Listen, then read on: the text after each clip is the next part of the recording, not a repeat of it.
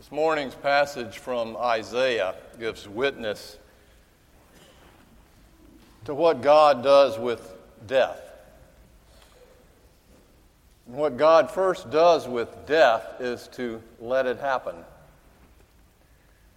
The people of Israel are facing an enormous death of their ideal of who they were as children of God when the Babylonian armies routed them in Jerusalem in 597 and burned the temple down and killed and maimed many of them and enslaved many others and took them back to Babylon to serve as slaves.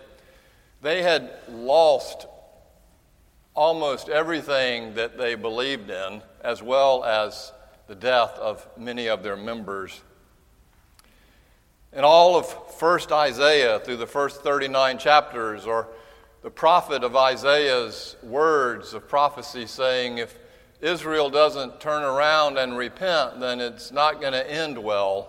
And as the prophet foresaw, it didn't. But then, 60 years later, when the people of Israel are in exile in Babylon, a second prophet rises up, known as Deutero-Isaiah, and 60 years after that, he rings the bell of joy and new life in beginning the 40th chapter that we all know well from the Messiah, if nothing else. A voice cries out in the wilderness, "What shall I cry? Prepare the way of the Lord. Make straight in the desert a highway for our God. Every valley will be lifted up, and every mountain be brought low, and uneven ground will become level, and the rough places plain, so that they may walk their way back to Israel. And then the glory of the Lord shall be revealed, and all the people shall see it together, for the mouth of the Lord has spoken." And what did the mouth of the Lord say? From this morning's text, the 43rd chapter of Isaiah, verses 41 through 21. "Thus says the Lord, your Redeemer, the Holy One of Israel. For your sake, I will send to Babylon and break down all their bars, and the shouting of those Babylonian Chaldeans will be turned to lamentation. For I am the Lord, your Holy One, the Creator of Israel, your King. Thus says the Lord, who makes a way in the sea." Remember in the Exodus when God split the waters of the Red Sea, the Sea of Reeds, and brought dry land so the people of Israel could make their way from Egypt over to the wilderness to make their way to the Promised Land. You remember the big Moses movie and the waves. He brought the waters still and dry land underneath them. In this case, he's doing the exact opposite. Thus says the Lord, he says, when I made a way in the sea and a path in the mighty waters, and I brought out the chariot and the horse and the army and the warrior, they lie down, they were destroyed, the Egyptians, and they cannot rise, and they are extinguished and quenched like a wick. Remember those days? Then he says, forget about it. Do not remember the former things, or consider the things of old. For I am about to do a new thing. Now it springs forth. Do you not perceive it? I will make a way in the wilderness and rivers in the desert. Instead of splitting the waters and bringing dry land, he's bringing the waters into the dry land. It's 180 degrees completely opposite. And the wild animals will honor me, and the jackals and the ostriches, those weird animals, will honor me, for I give water in the wilderness and rivers in the desert to give drink to my chosen people and the people whom I formed for myself, so that they might declare my praise. This is the word of the Lord.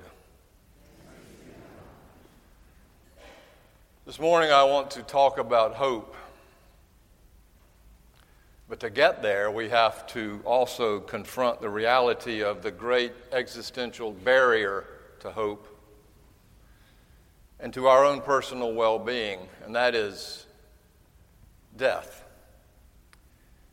Authentic hope springs from the wounds of our vulnerability. Ultimate hope is grounded in what God does with the most vulnerable reality of all, death. At the risk of being blunt, our faith has to own up to the fact that death is basic biology. It is not sleep. It is infinitely more and deeper, and on this side of it, way darker. Everything that lives dies, except maybe the green algae in the St. John's River. Now, I know this is not particularly an upbeat way to begin a sermon, but it is Lent, by the way, that time of personal and spiritual introspection when we're called to look more inward at ourselves to discover what is it really about us that motivates us to be who we are. And when we are most honest and introspective, most real with ourselves, we are always trying to negotiate our way around the inevitability of death. In fact, we contrive every possible way to distract us from that reality, from alcohol to affairs, from conspicuous consumption to facelifts and body trainers, and even lying about our age. When death so rudely breaks in, we try to camouflage it by throwing a sheet over it, while we build more and more forest lawn cemeteries, evergreen cemeteries, and rest havens with angels and harps and benches for the spirits to sit on, and we are led during a funeral service by the professional, half-smiling clergy and undertakers to ease us through, and we want a Cadillac to carry our coffin, and we want rubber shock absorbers on our casket rollers. At the grave, we find imitation grass and flowers covering the mound of dirt, good, clean earth that is our destiny. We just want to cover it up. But at 4 o'clock in the morning, we cannot sleep.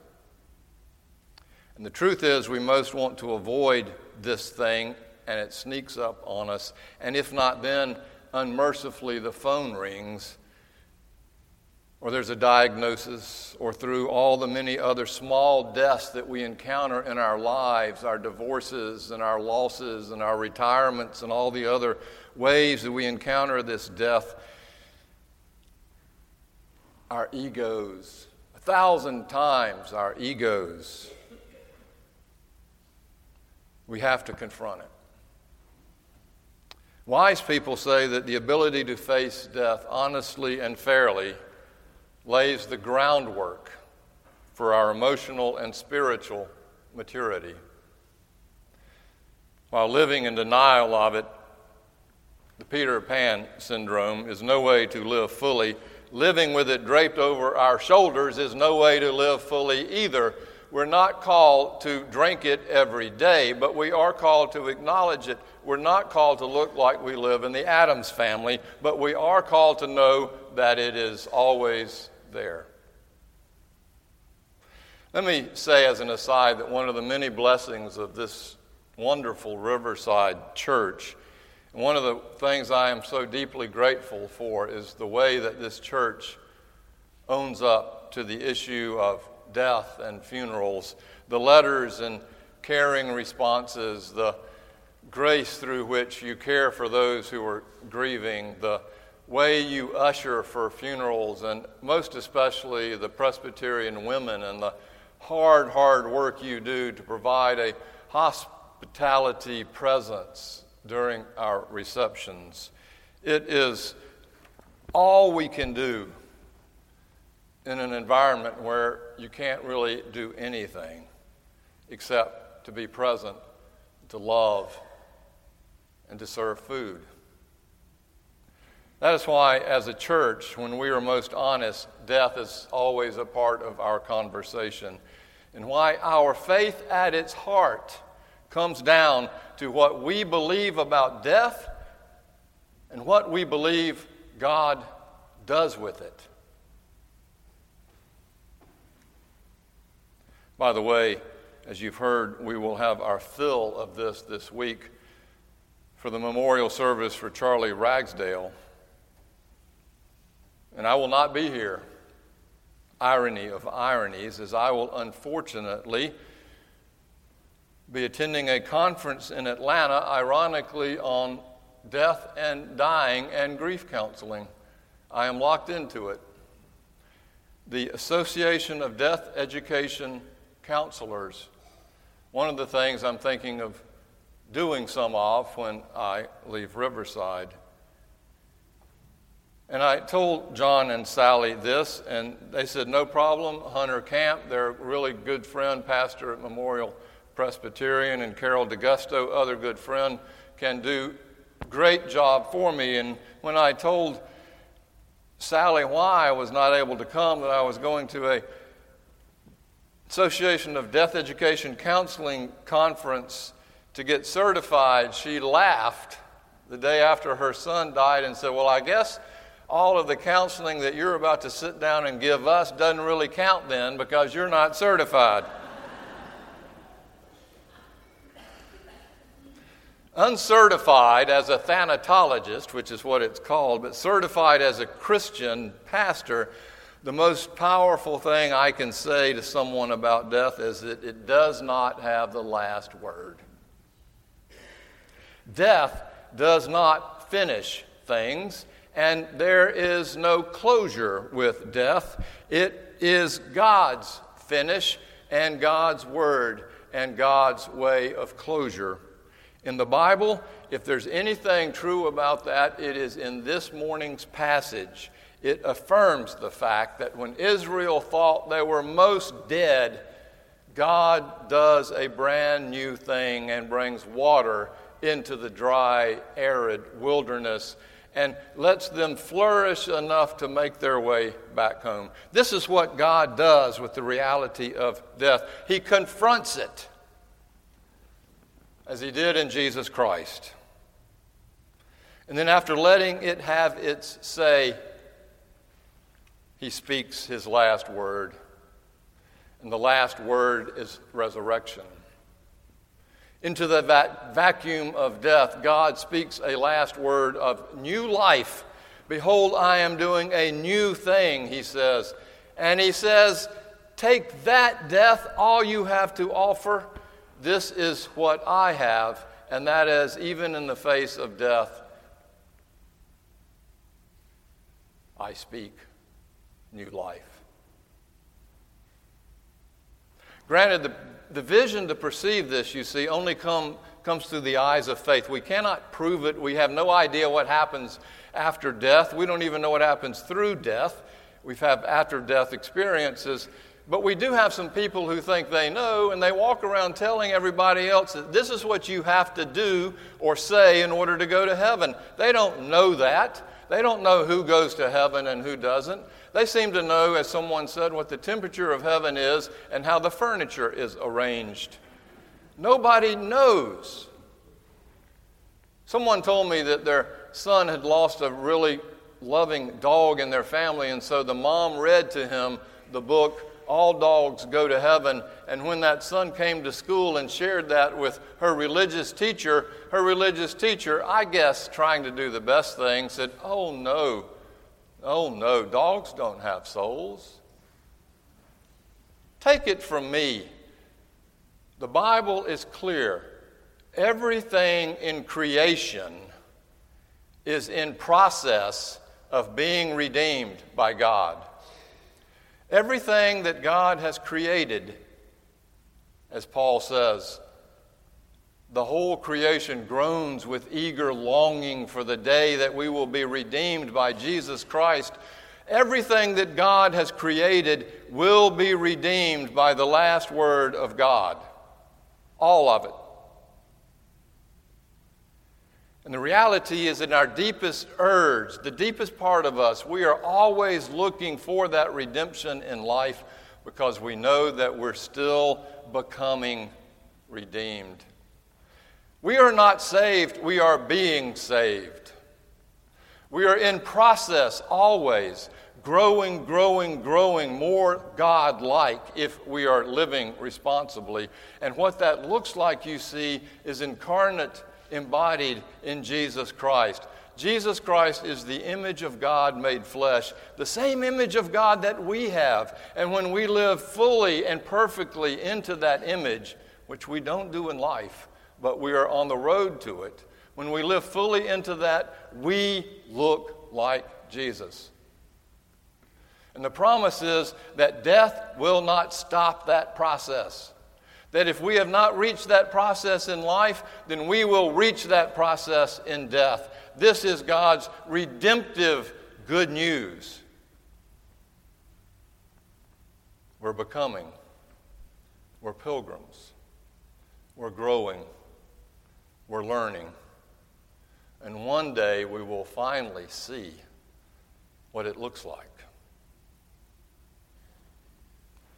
The Gospel of John begins his wonderful prelude saying, to everyone who took him in, parentheses, once and for all, as if to keep him forever, in them did he release once and for all the power to go on becoming godlike. And I would like to say that whether we take God in or not, the good news is that God takes us in, and that one day, in life or in death, we will perceive this good news and finally see who we are and whose we are.